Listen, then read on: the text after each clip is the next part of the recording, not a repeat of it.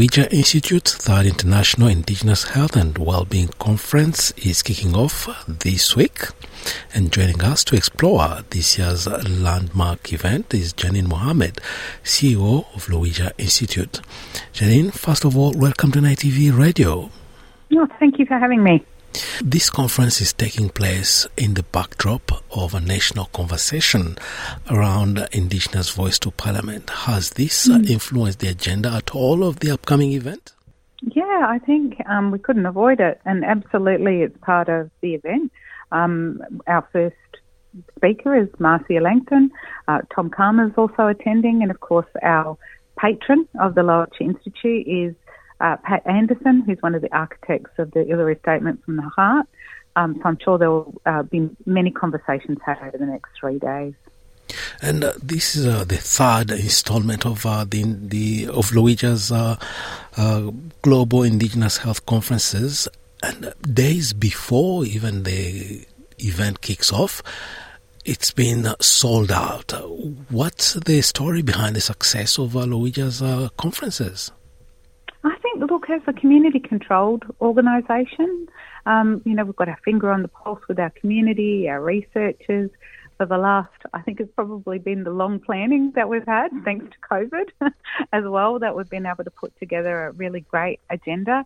I think so it's two things. I think it's about people coming back together again from the health sector has really influenced the sellout of the conference, as well as our agenda, and that's only been possible through, the great yeses that we've got from these amazing keynote speakers and our plenary panels.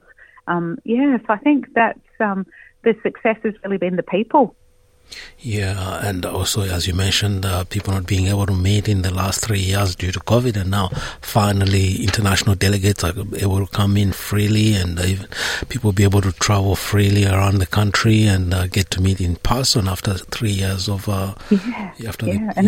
It's pretty cold down in those southern states at the moment, so we're in a beautiful tropical backdrop as well with some nice weather, and I think that sort of has its pluses, a draw card if you like. Yeah. You're expecting international guests as well and presenters. Can you run us through some of the most anticipated international guests? Yeah, well, we opened with Karen Driver. Karen used to be the Native American Affairs Advisor to President Barack Obama, and she's a tribal leader. Dr. Lisa Bearskin, also known as Mona, one of my very good friends that I met during nursing. She's a Cree Métis registered nurse and a leader, in that profession as well, and she's from Beaver Lake in the Cree Nation. Look, I'm sure everyone's really looking forward to our fantastic seminal researchers, I think I can call them, which is Janet Smiley. She has a research focus on family medicine in diverse First Nations, being Inuit and Métis community context. And we've also got from across the ditch from Aotearoa, Paparangi Reid, an amazing, truth teller. She always has such a, Indigenous sense of humour that I'm sure she'll not only impart some deep wisdom, but also have us laughing as well. Yeah, I've looked at the panel discussions. All of them look compelling, and jump-packing so many powerful conversations in such a short time span sounds almost impossible. Well, it does sound impossible, and I think it's going to be a hard choice for our delegates. So, there will be for the keynote addresses, at least, for people that miss out in the morning because they've had to go and do other things. They will be able to, or they weren't able to register. We will on the Lowitja Institute website be able to, upload, and people will be able to view those keynote addresses again. Yeah, I'm just going to go through some of the panel discussions. Is Voice, Truth and Treaty with Australian and global experts. Then another one on justice and health, climate and health. And this one catches my eye specifically because this week there's a landmark court case where they're examining the traditional owners' call on the government to act on climate change. Otherwise, the dire consequences are just in front of us, and we'll be witnessing the first climate refugees. And one of the panelists in one of the events is Daniel Billy. Yeah, it is. Yeah, from Torres Strait 8. Yeah. So I had the pleasure of meeting Daniel at the United Nations, and he's just an amazing, superb, person, advocate for his community. And, people have to wear these hats because, their homelands, their cultural connection to those lands, sacred sites are being, soon going to be invaded by the oceans. And one of the things that we heard about at the United Nations is that we're going to have climate refugees as well. So, not only is it a land issue, it's a people issue, and it's an all of us issue that's, as you said, very imminent. And Lowitja Institute, we had a focus on climate and health in the last couple of years.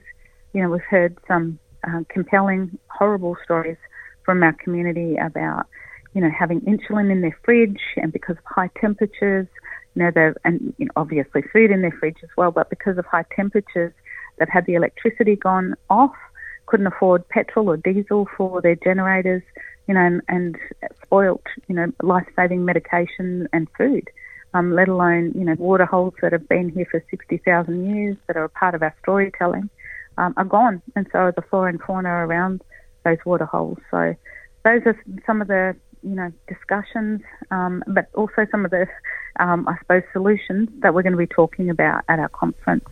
And again, looking at the participants, I just saw names that you wouldn't expect in a health conference, but it's not just about health, it's general well-being. I see people like Adam Goods, Maggie Walter from the Aotearoa Justice Commission here in Victoria, Amy Rust from the First People's Assembly of Victoria as well, and South Australia's Commissioner for First Nations Voices. A holistic approach to health. Yeah, I think, being an Indigenous organisation, it's, only right that we look at that holistic approach to health, but it's not about just the social determinants, but the cultural determinants of our health. And of course, and we are a national peak research organisation, so we've got some amazing speakers from Aotearoa in Linda Tuahu-Smith and Dr. Carwyn Jones, both leaders in their field, to talk to us about their seminal work in decolonising methodologies. So it's going to be a fantastic lineup, and there'll be something for everyone in the audience. And what's the expected outcome? Look, I think there's going to be lots of outcomes from the conference, but there'll also be lots of questions that we have for government as well at the end of the conference. So a big outcome for us is really knowledge translation, so listening and being able to hear what other Aboriginal and Torres Strait Islander communities locally and Indigenous communities globally have done, and being able to translate that knowledge back to our own communities, which is so very important. We've had so much research done on us and not benefited from that research in any way, shape or form. And another big outcome is us setting our research agenda for the next 2 years. So we commission research out and people apply for research to us. So what are the themes of that research that we're going to be asking researchers to consider? And then growing our Aboriginal Torres Strait Islander health research workforce, which we desperately need to do, Indigenous-led research. So those are just some of the big headlines that, or outcomes, should I say, that we want to get out of this conference. But then some really practical things like what are we going to focus on going forward in our policy and advocacy pursuits. Janine Mohammed, CEO Lowitja Institute, thank you very much for taking the time to talk to us on NITV Radio today. Thank you, NITV.